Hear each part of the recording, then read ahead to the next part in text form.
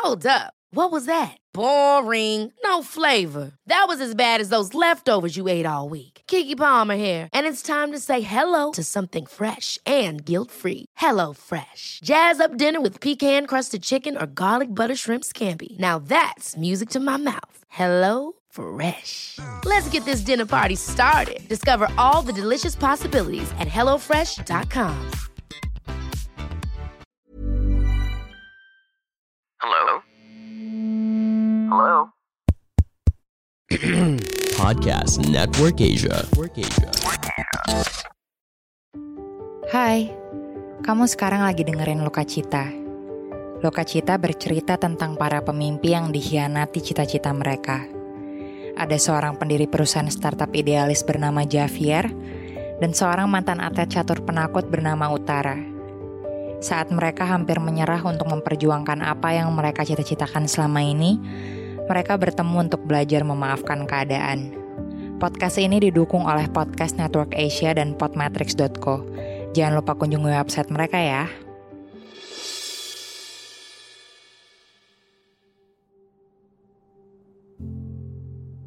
Nila yakin gak ada pertemuan yang sia-sia. Entah itu pertemuan yang memang berujung untuk selamanya, atau pertemuan yang harus berakhir tanpa sebuah kepastian. Dan Nila juga yakin pertemuan dia dan Aslan di Canberra bukan hanya sekadar pertemuan yang sia-sia.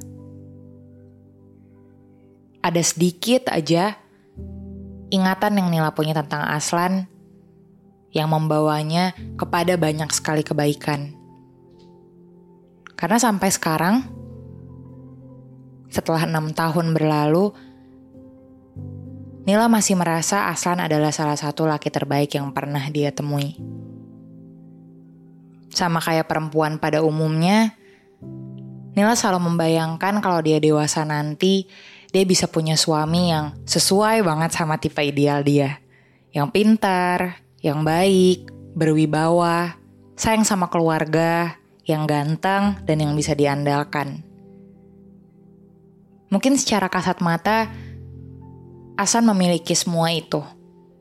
Bahkan dalam beberapa hal, Aslan jauh di atas ekspektasi. Di mata Nila, Aslan gak cuma pintar, tapi juga pekerja keras, baik, dan selalu ada untuk teman-teman terdekatnya. Mungkin kekurangan Aslan hanya satu. Aslan gak pernah bisa menang melawan yang namanya narkoba. Lo hari ini gak masuk kampus lagi. Di tahun ketiga mereka, Nila harus mendapati Aslan berbohong untuk kesekian kali. Karena sebenarnya Nila gak pernah ngitung udah berapa kali Aslan bohongin dia. Tapi toh, Nila tetap menunggu sampai Aslan benar-benar bisa jujur sama keadaannya sendiri, sama apapun yang dia lewatin.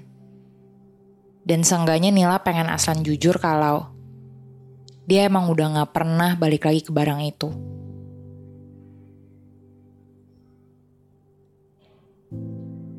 Lo ketemu kan sama Christian? Lo beli barang itu lagi kan sama dia? Nila hampir gak pernah marah selama 3 tahun mereka kenal. Tapi gak tahu kenapa saat itu Nila kecewa banget karena Nila yakin seharusnya dengan semua usaha yang udah dia lakuin buat bikin Aslan berubah, buat bikin Aslan gak sendirian lagi. Seenggaknya sekarang udah ada titik terangnya. Iya, gue bohong.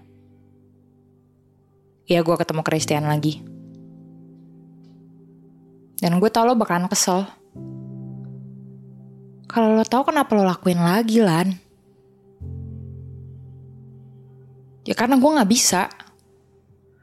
Lo gak tahu susahnya, menderitanya. Gue capek rehab mulu. Jadi gue udah di tahap yang ya udahlah Nil, kalau lo gak bisa terima gue apa adanya. Nila menghela napas panjang. Dia mengusap wajahnya sendiri dengan kedua tangan.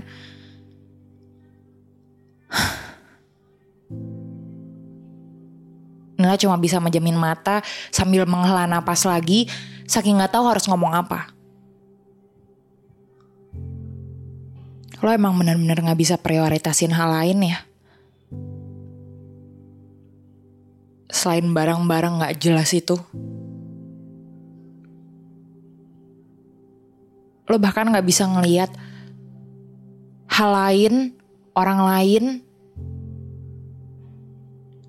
yang udah berusaha juga buat bikin hidup lo jauh lebih bahagia, Lan. Tetep lo kesana.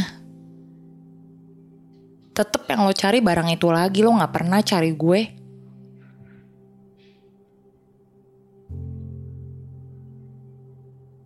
Nila saat itu berharap dia bisa dengar jawaban lain. Maaf mungkin. Karena walaupun ini udah berulang kali, walaupun ini udah melelahkan banget, masih ada sedikit pintu maaf buat Aslan. Nila selalu kasih sedikit aja kesempatan maaf itu untuk Aslan. Tapi yang Aslan bilang malah, iya, lo emang bukan prioritas gue.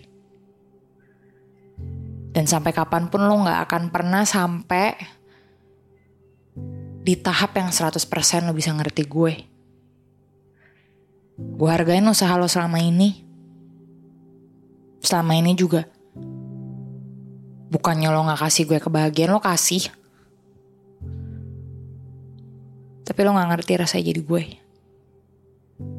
Dan berulang kali pun gue mencoba untuk bikin lu supaya lu bisa ngerti gue, gak akan pernah bisa, Nil. Jadi just stop trying.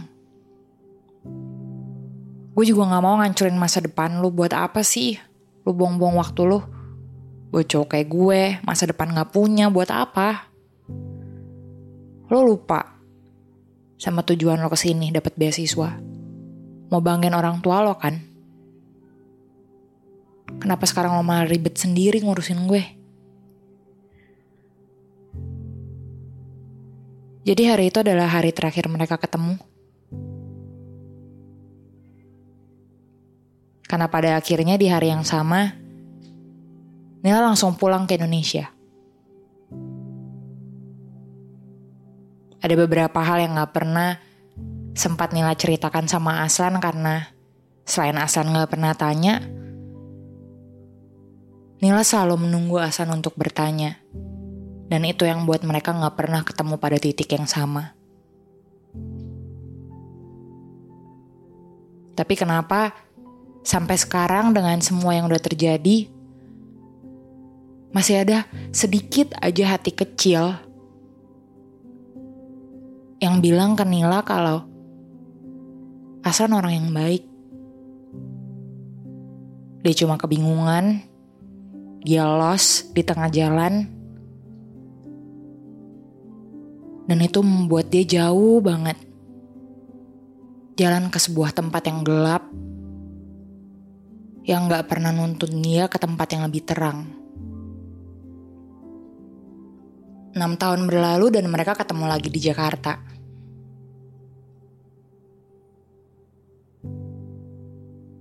Aslan masih dengan perasaan bersalah yang sama, karena bahkan sampai detik ini dia gak tahu kenapa Nila tiba-tiba harus pulang ke Indonesia tanpa bisa nerusin sekolahnya sampai akhir di Canberra. Padahal Aslan tahu Nila berusaha keras banget untuk belajar. Nila berusaha keras banget untuk banggain orang tuanya. Jadi hari ini Aslan tanya sama Nila, lo kenapa waktu itu tiba-tiba balik? Padahal tinggal setahun lagi sekolah lo selesai.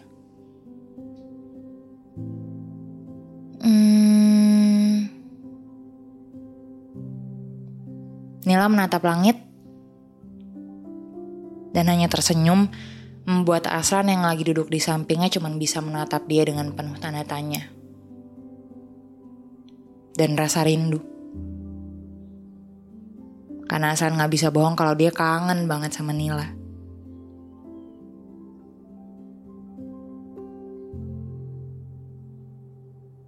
Ada banyak alasan aja gak sih kita harus nyerah.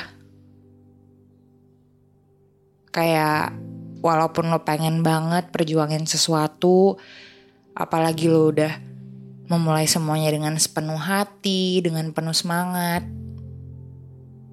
lo tetap harus nyerah aja karena emang kenyataannya kayak gitu.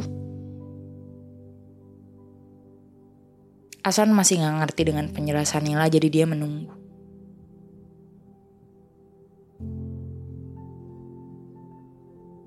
Bokap gue meninggalan. Jadi saat itu gue pikir, ya ngapain? Gue jauh-jauh sekolah ke Canberra cuman untuk bikin bokap gue bangga.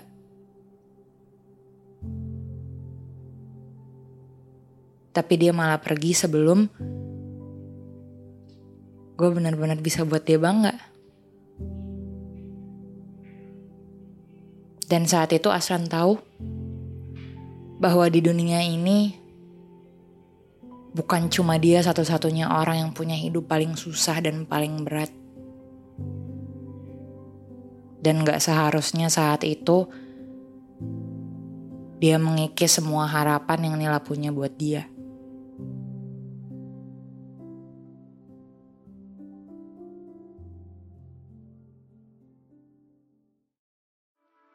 Pandangan dan opini yang disampaikan oleh kreator podcast, host, dan tamu tidak mencerminkan kebijakan resmi dan bagian dari podcast Network Asia.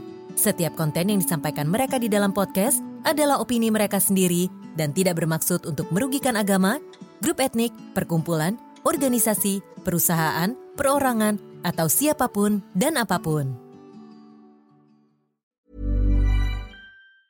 Ever catch yourself eating the same flavorless dinner 3 days in a row? Dreaming of something better? Well, HelloFresh is your guilt-free dream come true, baby. It's me, Keke Palmer. Let's wake up those taste buds with hot, juicy pecan-crusted chicken or garlic butter shrimp scampi. Hello Fresh. Stop dreaming of all the delicious possibilities and dig in at HelloFresh.com. Let's get this dinner party started.